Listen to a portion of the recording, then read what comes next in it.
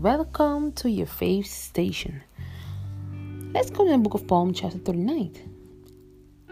I said, I will watch my ways and keep my tongue from sin. I will put a muzzle on my mouth while in the presence of the wicked. So I remained utterly silent, not even saying anything good, but my anguish increased. My heart grew hard within me.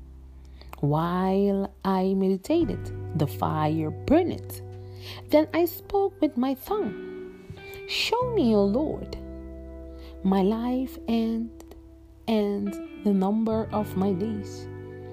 Let me know how fleeting my life is. You have made me days a mere breath. The span of my years as nothing before you. Everyone is birth and breathe. Even those who seem secure. Suddenly, everyone goes around like mere potom. In vain, they rush about, heaping up wealth, without knowing who is will finally be. But now, Lord, what do I looking for?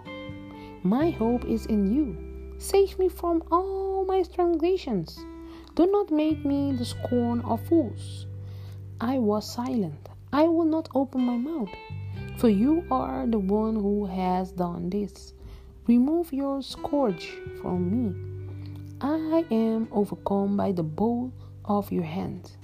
When you rebuke and discipline anyone for their sin, you consume their wealth like the mercilessly. Everyone is bird and breathe.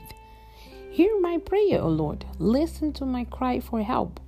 Do not be deaf to my weeping. I dwell with you as the frognator and stranger as all my ancestors were. Look away from me, that I may enjoy life again before I depart and am no more. That was David, who was praying to God for all these things. You can too, because this is your faith station. Believe and have faith and do what God is asking us, because the words have power over all evil things in all situations.